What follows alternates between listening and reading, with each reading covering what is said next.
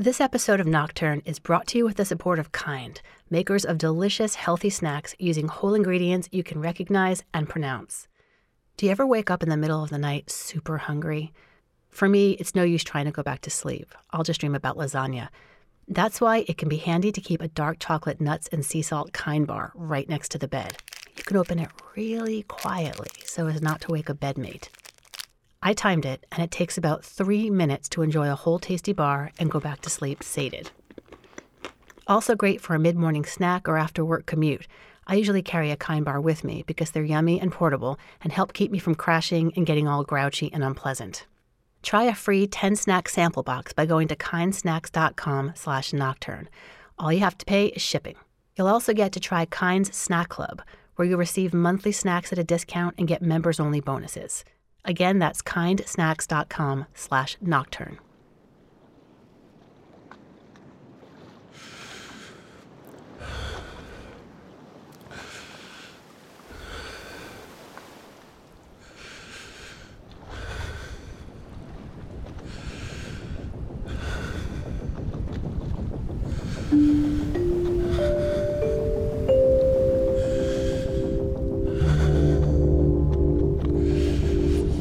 You're listening to Nocturne. I'm Vanessa Lowe.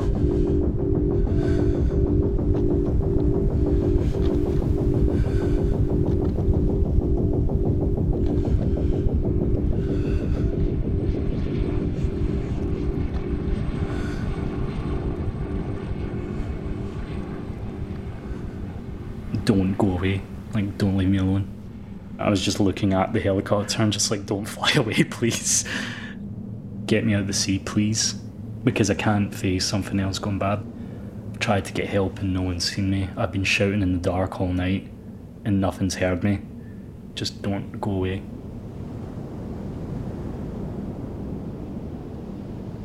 My name is Matthew Bryce. Well, I'm 24 now, but I was 23 when I was lifted out of the sea on the 1st of May. Matthew has long enjoyed surfing off a remote beach in Scotland, often by himself. Usually he goes out for 3 or 4 hours and then goes about his life. This time was different. I started surfing at 11:30 the day before, so that was the 30th of April. I left my parents' caravan in Inverary and drove down about 6 o'clock, got down to Westport Beach in Kintyre, and I went out to the sea about 11:30, yeah. It's kind of Atlantic Ocean and Irish Ocean. It's kind of a crossover between those two. I do go down surfing there quite a lot by myself. I'd probably say about 75% of the time I've been surfing alone. It's a really deserted part of Scotland. It's really hard to get to, so I was the only surfer that day that I know of. On the beach itself, you're talking maybe 4 people. It's really abandoned. It's lovely, it's why I go up. It's like a really, really beautiful spot. But it's also very empty. It was a lovely day. Waves were nice. That's the reason I went up that day, was because the wind was, not too strong. It was, still acceptable. It wasn't dangerous weather conditions at all. It was a strong offshore wind, so the wind was going from the coast to the sea, but that was given like lovely kind of classic wave shape. It was really nice, and it was just the start of kind of going into summer, so it was kind of a little bit of a chill, but it was kind of warm. The sun was out. Really nice day. I was pretty psyched. I was pretty happy to go out. It'd been the first time I'd been surfing in a few months, so I was really quite excited to go. I was feeling good. Yeah, happy to be there. I arrived at the beach and then I had to re-wax my board entirely because it hadn't been waxed since November.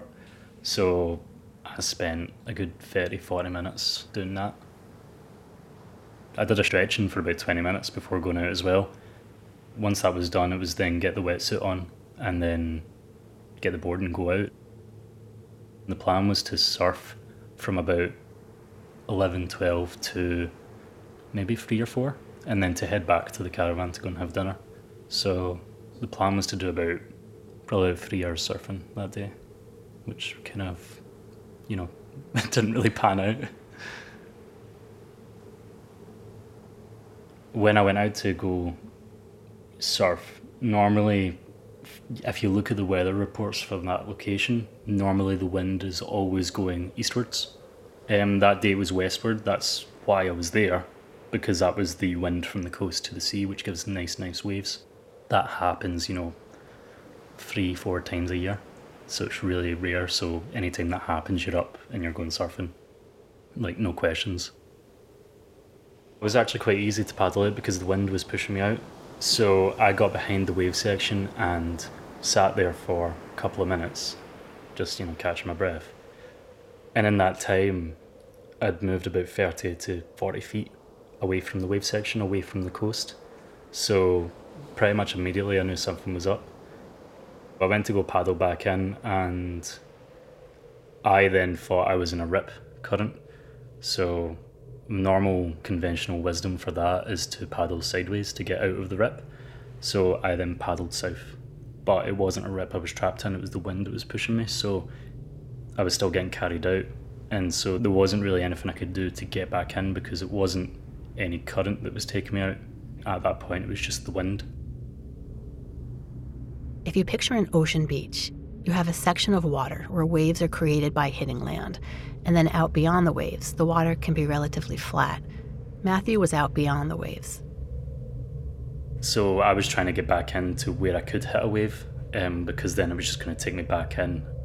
Those 4 people on the beach, I was shouting for life for them to try and see me, but the wind was just carrying my voice away. The land on the coast goes down southwards, and then it kind of juts out towards the open ocean. So my plan was to go south and to hit the jut of land and then have a very long walk. So I then paddled south for, talking about 8, 9, 10 miles to get down. The current was taking me that direction, so I was going that way anyway, but the wind was still pushing me out towards open ocean. So my plan was to try and hit that piece of land before I went any further out. I got quite close. I got within a mile and a half of that jut of land, but then because the tide changes, the current that was taking me south changed and went north, and that carried me past where I'd actually went surfing. It went past that point, further north, and my plan again was to hit a jut of land.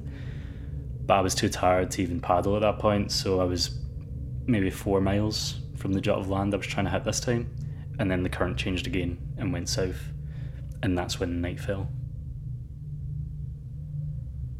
For the whole paddle south, Matthew mostly kept his cool. I had a little bit of a freak out when I initially realised I had to go south to hit that piece of land, but once I had a plan to hit that piece of land, I was like, okay, I'm going to paddle down there. There's a town at that area called Machrihanish. Once I had a plan to hit that piece of land, the plan was, okay, I'll get onto the coast, we'll find a house and we'll get some soup and we'll laugh about it. And I was paddling for about 5 hours. Not all the time, like I was stopping to rest because I couldn't paddle for 5 hours constantly. So I wasn't freaking out once I had that plan, but once I realised I wasn't moving south anymore, because it's quite hard to tell if you're moving because you've not really got a reliable point of reference, it just depends on your angle. Once I realised I wasn't moving, started to get a little bit jittery, and then I was actually getting pushed north by the current and I could see the coastline receding. That's when I knew I was in really, really bad trouble. So I did start to panic at that point, quite a lot. Even then, Matthew eventually regained his composure and focused on making a plan. He had an idea about how often the current was changing. I guess that it was changing every 6 hours, so I thought if I could beat that, then I could maybe get on land. And if I could get on land, the wetsuit would keep me warm overnight. So that was my plan. It wasn't a great plan, but it was all I had. At the north point, I did have a point of reference because on the hills there were wind turbines, and I could see when the front wind turbine passed one behind it, I could tell if I was moving forwards and backwards. And I saw myself go forwards, and then it stopped. And then it started going backwards again. 6 hours down the road, I'm exhausted. And then it changes again. And at that point, when I started going south for the second time, it was dusky. It wasn't bright, it wasn't daytime anymore. I wouldn't consider it daytime, it was late evening. And you're thinking, oh, I'm gonna spend the night out in the ocean. That's not a good feeling.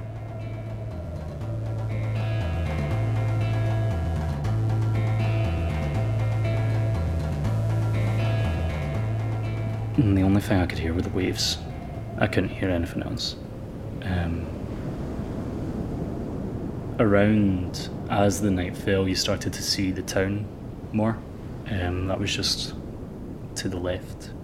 There was a couple of lighthouses, one in Ireland, one on one of the Isles, and then one on the peak of Kintyre, which was in Scotland. So there was like 3 lighthouses. So I could see all that, and then you could just see the outline of the hills against the sea. And then also like Belfast, you could see the outline of that. So I could see land in every single direction, but I couldn't reach any of it.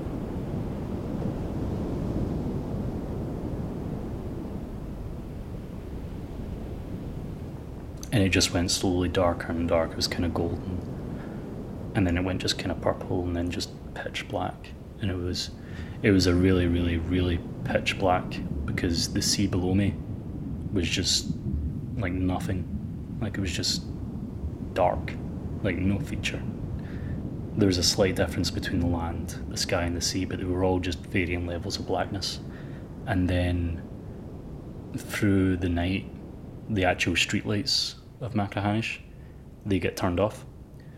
So then that's just another level of darkness, because then eventually it's just that. Like you can see some lighthouses, but they're faint. You might think that Matthew took some comfort from seeing the lights out in the distance. No, because I couldn't reach them. Because you're talking like 7 miles from these lights, and like I'm just a person in the sea. I'm struggling to see buildings at this point. There's no way anyone's ever going to see me. So I'm sitting alone in this space. The only thing keeping Matthew alive was his board. I was able to stay on the board, but the sea was rough. When you're near the coast, the waves are going towards the coast, like, normal waves are. But once you go out far enough, the westward wind was kind of whipping up the water and was actually creating waves going out to the ocean. So that was pushing me as well, so it was rough water. The problem is my board wasn't like surfboards. You can get like large surfboards and like smaller surfboards. Like a big foamy would be one for a beginner. They're like 9 foot long, and they can easily hold your body weight out of the water. Mine's wasn't one of those. Mine's was like a 40 litre shortboard. So 40 litres means it can hold about 40 kilos above the water, and I weigh 80 kilos. So it was only holding about half my body out of the water. Below my kind of mid-torso was submerged. This was in May, but we're not talking about the Caribbean. It was the Irish Sea. I mean, the water is about 7 degrees, 8 degrees Celsius, 6 degrees above freezing. So it's very chill. I bought my wetsuit for winter surfing. So it was, it's a very good wetsuit. It was serving me well because it wasn't too cold the first day. In the night, it got very cold. I was hoping that a search was starting. My parents knew I was going surfing, so I thought they would message me, and then when I wasn't answering back, I was hoping they were going to call for a search. So I was hoping to see someone searching before night fell. It's a weird feeling, because I wasn't in an awful condition at that point. I mean, I was cold and I was thirsty. Hunger wasn't really an issue at that point. I wasn't worried about that. It was more thirst and cold and tired. But I was hoping that a search would start before the night fell, because I didn't really have a plan. it became more of a plan of actually trying to just survive at that point, because I wasn't going to hit land, because the closest bit of land was now Ireland in the direction I was going. The only thing I could do was actually try and keep myself warm. I was trying to do everything just to preserve heat. So my plan at that point was every couple of minutes I would get down and I would paddle for 30 seconds and I would count out 30 seconds, and then I would sit back up and I would wait a couple of minutes. I'd get down and I would paddle for 30 seconds and I would count out 30 seconds, and I would sit back up and I would get back down and I would paddle for 30 seconds and I'd count out 30 seconds. And that lasted for a good 5 hours doing that. When I first started doing that, I was doing every couple of minutes and doing it for 30 seconds, but then it was every 5 minutes, then it was every 10 minutes. So at that point, it was when I was starting to shiver. I would get down and I would paddle. I was very close to just passing out and drowning. 24 hours of like just pure exercise and trying to keep your body warm, it's just pure exhaustion. So I was wanting to pass out. Well, not wanting to, but I was passing out. I have no idea how often I passed out. It was a lot. I was propping my head up on the board and like putting my hand under my chin. So when I would pass out, I would have enough time to, not grab myself and stay on the board, but I would have enough time to keep my head out of the water, because I would fall in, but because I'd had that extra, half second, I was able to keep my head out of the water. What became imperative was not getting separated from the surfboard. If that happened, it was all over. There's a leash that attaches on my right ankle that attaches to the back of the board. So that's about a 7 foot long, plastic cable.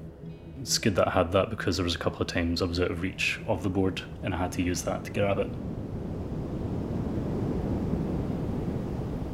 The cold was just awful.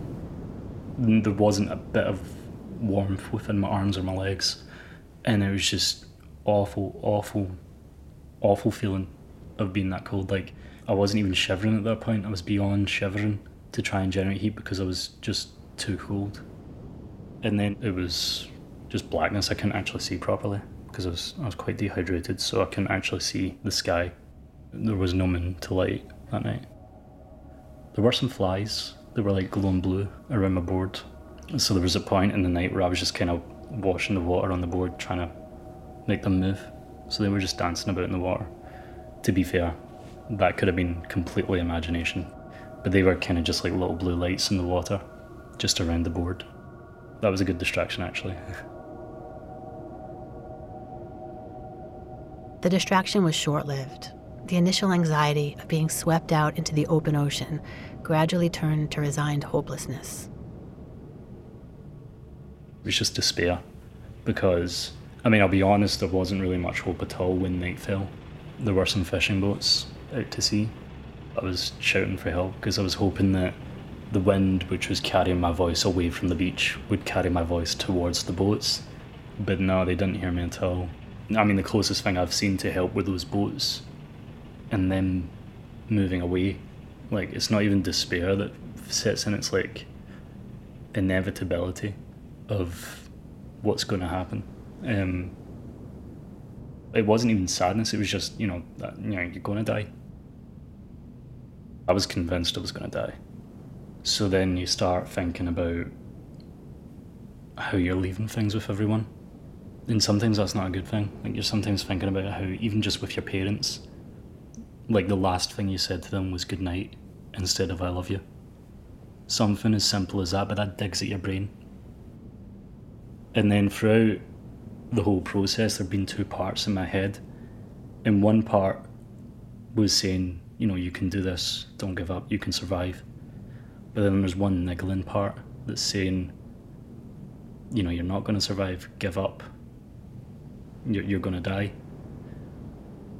And as time went on, the dominant part, which was saying you can do this, started shrinking, and then the small part that was saying you're going to die was growing. And in the middle of the night, that was the dominant part. In the darkest, coldest hour, the part of Matthew's brain that was saying give up won. During the middle of the night, I've no idea what time it was, but it was cold. And it wasn't like, a cold day where you've walked through, the street and you've got a chill. It was just pervasive. This kind of, like it's sapping life out of you. And it's just constant, it doesn't stop. It's just seeped into your entire body. And you're tired as well. Absolutely exhausted, and like there's very little willpower there at all. And then you're in this darkness. So then in my head I was just saying goodbye to like my family and my friends. And kind of trying to make peace with it all, just saying, you did the best you could. Give up. And then like I pushed the board away and I started drowning. But the leash tugged on my ankle, and at that point when it started drowning, I went and grabbed it and got it back on the board. And then I was just chastising myself for being stupid because I was exhausted. So then I just started paddling and counting out 30 seconds. And then sitting up and then getting back down, paddling for 30 seconds, trying not to think about it. It kind of kicked me back in because I was just so ready to just fall asleep, and if I'd fell asleep, I would have fell off the board and then I would have drowned. So it was just, it did wake me up in a sense, but it was just, I was lucid when that was happening. It wasn't as if I was in this kind of tired state where I was just like, I don't know, just give up. That was a lucid choice to, do that. Even now, that's a hard thing for Matthew to think about. You just end up chastising yourself. Because, evidently I could go longer. So the fact that I gave up at that point, you kind of chastise yourself for that because you didn't give it your 100%.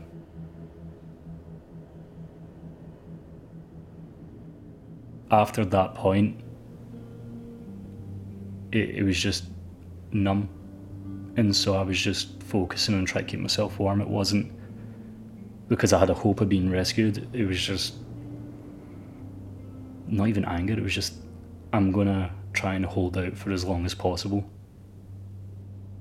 Like, it's not a question of if I'm gonna die or if I'm not gonna die. I know I'm gonna die, but I'm gonna make sure it's when I pass out and fall off, or if I, die of hypothermia or my heart fails or something like that. It's not going to be a conscious decision by myself anymore. It's going to be when I'm physically unable to continue. But the feeling that it's going to happen,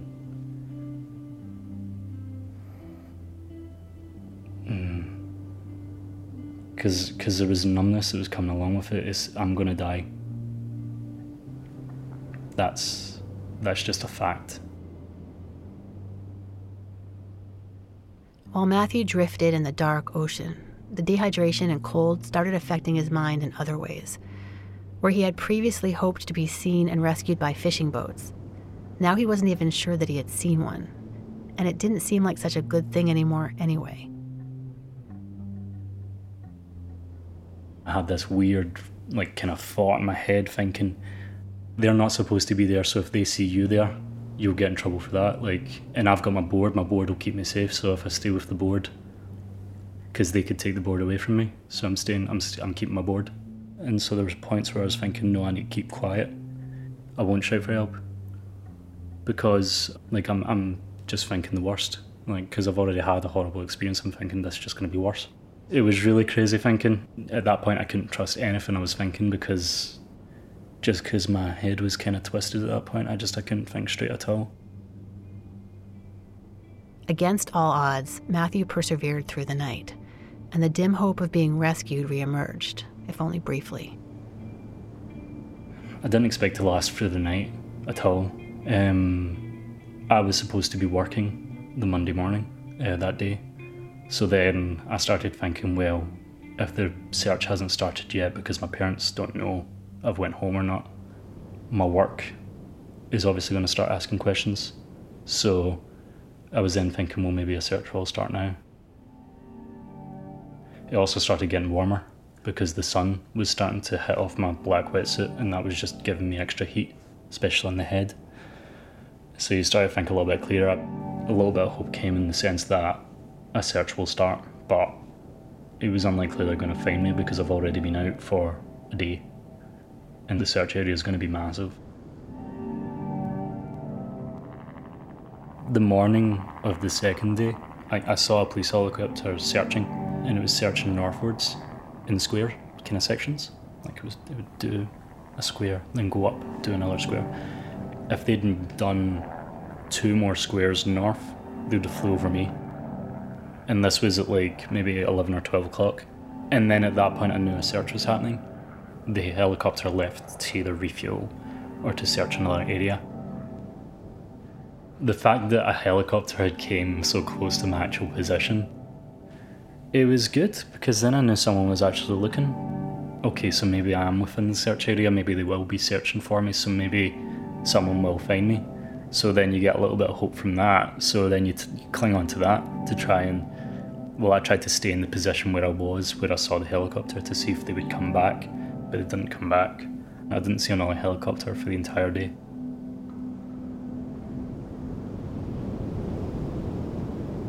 The fact the helicopter didn't come back to that area, I don't know if I was imagining it or if I was actually hearing it, but I could hear helicopters, like, very faintly.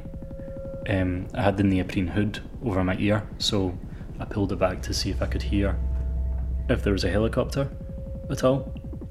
And I could hear just the faintest kind of chopping of a helicopter. Like, so faint you wouldn't even think it was actually there. And then I was looking up to try and see if I could see a helicopter. And then I saw a little blur in the sky. It was just a bloody grey speck, because like my vision wasn't great at that point, so I started waving to see if it would answer, and then it kind of resolved into a seagull.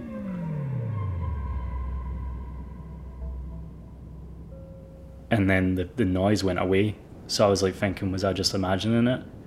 And then you're kind of questioning, well, did that other helicopter happen? Or did I imagine that as well? Because I'm not sure how long I've been conscious. I don't know if I have been conscious or if that's been a dream. Is the search actually happening? And then you start to question it because you're just alone. Like, I don't know if that was a dream or if that was, I'm sure I saw a helicopter and that's just turned into a seagull.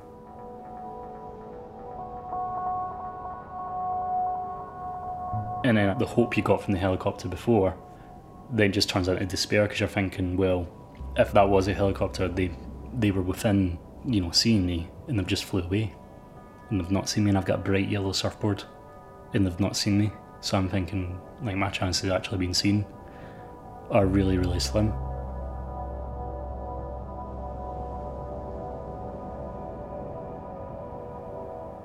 I think I'd settled at that point to just try and hit land, like Ireland, because I wasn't going any other direction. I knew the wind was going to last for at least another 3 days.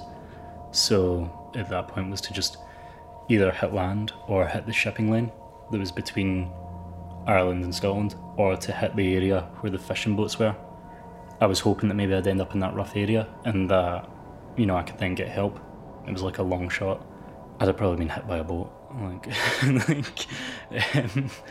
The idea was maybe someone would see me and then, rescue me, because I didn't really have another plan. I was just waiting for the sun to set. Having survived a whole night and a day with just him and his surfboard, Matthew turned his attention to the sky. When it got to the second night, I was trying to tell how much time I actually had. So I was looking at the sun, because if you put your fingers out at an arm's length, how many fingers are between the bottom of the sun and the horizon? That's how many hours you have, roughly. It was getting to sunset. It was beautiful. Just yellow and gold, the light dancing off the waves. It was not entirely dusky, but it was like pre-dusk. It was just about to get to that point where all the colours change and goes dark. I was looking at the sunset and I was thinking, I'm definitely going to die this time. I was thinking, if it's going to get to nighttime this time, I'm not making it for the second night. I can't do that. I'm too cold. I'm already, like, my hands are cramped. They're barely functioning. My legs at this point as well were just cramped and then like a kind of pointing, because I've been kicking. So they were cramped in that kind of pointing position. And my back was starting to cramp as well, so I was slowly paralysing. So I was really just propping my head up and hoping that I didn't get knocked off, because it was getting to the point, if I fell off the board, I'm not getting back up on the board. I hadn't drank water in over a day. I was freezing cold. My brain was saying, just give up. You're just sitting thinking, to be honest. Again, I was just going through this whole evaluation of my life. No, I wasn't happy. I wasn't happy with it, because the things that I really wanted in life, I'd never actually worked towards. Like, I'm wandering aimlessly. And also, it's just because my thinking at that time was just not straight. Like, I was just thinking, I've been just a terrible person. I was thinking that I was leaving things with my family and friends in a horrible way. In my head, I'd said goodbye to all my family and friends. Goodbye, Mum, Dad, I love you all. I was making peace with them in my head. Like, just sitting thinking, watching the sunset. And yeah, it's horrible. And then also, like, it's quite contemplative. I mean, it's not the worst death. Doing something I love, I mean, you sometimes have people that have very, very painful and horrible deaths, and, you can't help but feel sorry for them. For me, I mean, my body was, cold, but it was numb. I'd had time to think about everything, knowing that I was going to die. And not everyone gets that. A lot of people, it's just, and that's them dead. And they don't get time to, think about how they've spent their life or how they've left it with other people. And, like, that's very sad, I think. So in a sense, I was kind of satisfied with the way it was happening. In my head, I was thinking, deal with it, you're going to die anyway, at some point. Yes, it's early, but it's not the worst way to die, so don't be too sad.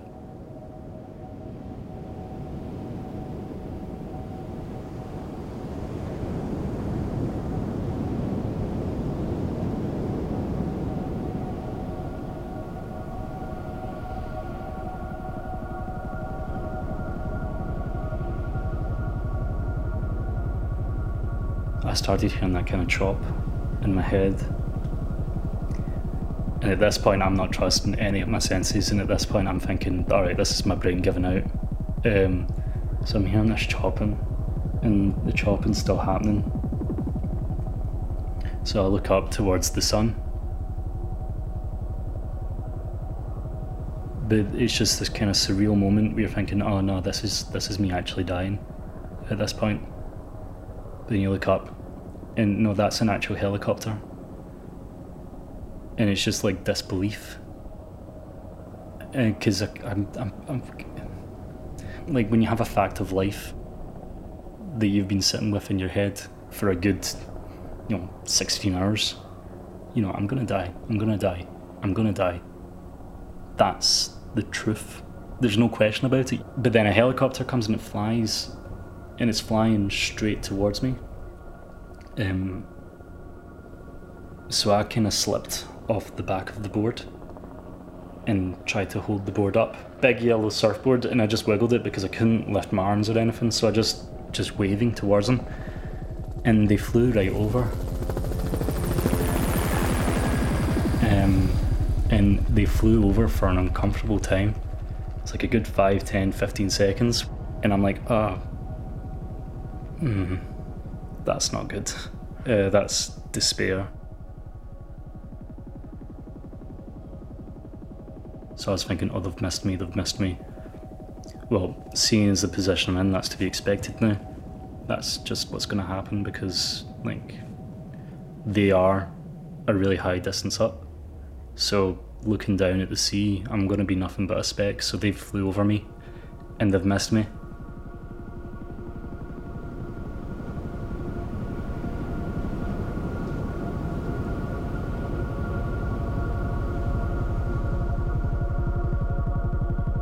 And then they just make this slightest turn, not even a full turn around, just a slight turn and stop. And you're like, oh. And then they circled round, and they came round past the sun to where they'd actually flew over me again. I could see them in the helicopter looking down, and I'm just trying to make as much motion as possible. And I was just looking at the helicopter and just like, don't fly away, please. Because then I'm still thinking they're just going to fly away or crash. Like it's going to end up with like 4 people instead of just 1 in the sea. Something's going to go wrong because all this bad stuff's happened. And I'm just like, get me out of the sea, please. Because I can't face something else going bad. Like, don't go away. Like, don't leave me alone.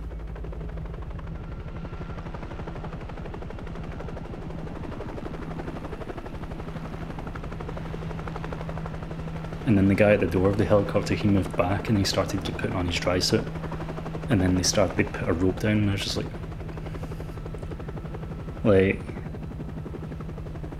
they put the rope down and I'm thinking, this isn't happening at all. Because still in my head is just that part of my brain that's just screaming, you're gonna die, you're gonna die. So they came down, the winchman came down on the rope, and they flew towards me. And I'm getting buffeted by the wind from the helicopter coming towards me. It was just blowing against my face and buffeting the board and the water as well against me. So you started to get that splash from the mist.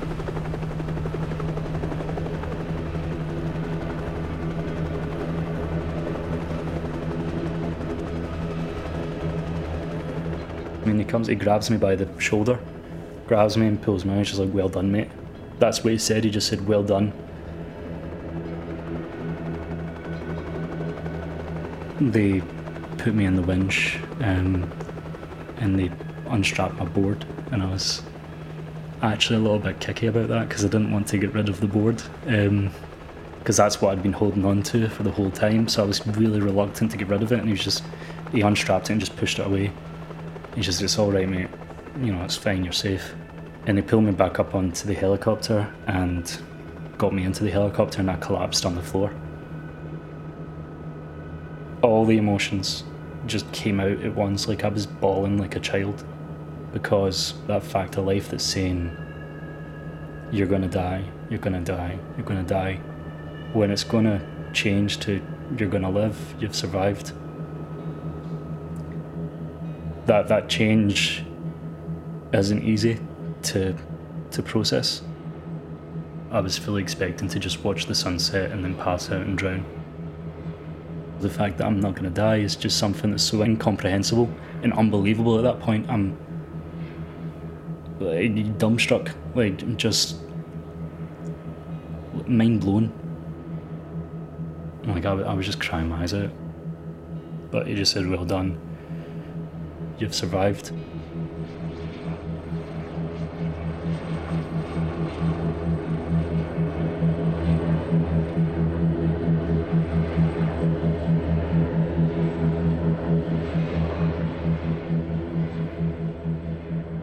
When the Coast Guard finally found Matthew, 16 miles off the coast of Scotland and 13 miles from Ireland, he had been in the water for 32 hours.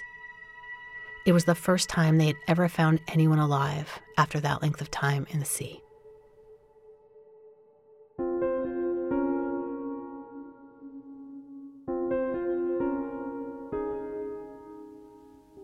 If you're going to be doing surfing or like outdoor sports, it's important to take the correct precautions. This whole thing happened because I didn't take them all. In my opinion, you should go surfing with other people. It can be fun on your own, but if you are going surfing, make sure people know where you're going and when you expect to be home. For example, if you go out in the morning and say to a friend or a family member, I want to be out of the water by 1. If you've not messaged them, make sure they know that's a problem and that they should contact the authorities, because a lot of the time with these kind of accidents, people are hesitant to call the authorities, and for them, they'd much rather go out for a false alarm than go out 10 hours later and find someone dead. Also, it might be worth considering taking a personal location beacon. You can activate them and the Coast Guard can track you pretty much as straight as an arrow to your position. If it had been my case, I'd had one of them, I would have been found within, say, 2 hours, as opposed to 2 days. 2 days and very lucky to find me. They cost about £200. I don't know what that would be in dollars. You need to ask how much your life is worth.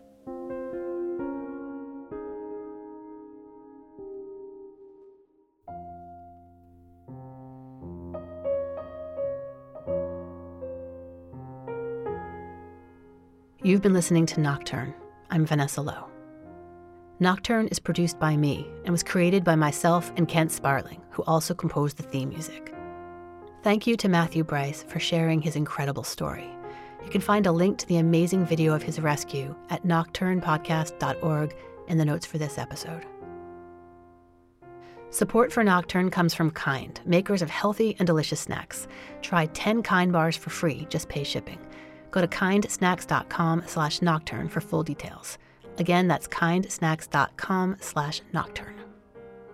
Do you have a secret nighttime identity or have knowledge of a world that exists only at night? We're always looking for interesting stories, so let us know at hello@nocturnepodcast.org. Nocturne is proud to be a member of The Herd, an amazing group of smart and beautiful storytelling podcasts. Find out more at theherdradio.com. That's HEARD. Lastly, I want to let you know about a brand new podcast from award-winning radio producer Claire Schoen. It's called Stepping Up, and each episode is a beautifully produced story about people who are responding to the crisis of climate change in surprising ways. This podcast couldn't be more timely. Here's a clip.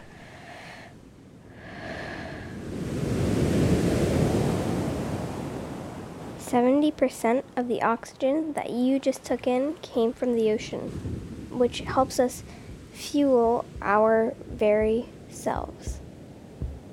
I like breathing. I bet you do too. It's what keeps us alive. We need to keep our heart beating, and to do that, we need oxygen. So, what do you say? Should we save our oceans? I say yes. Yes, indeed." Listen to Stepping Up on iTunes or anywhere that you listen to podcasts. Find out more at steppinguppodcast.org. Thanks for listening.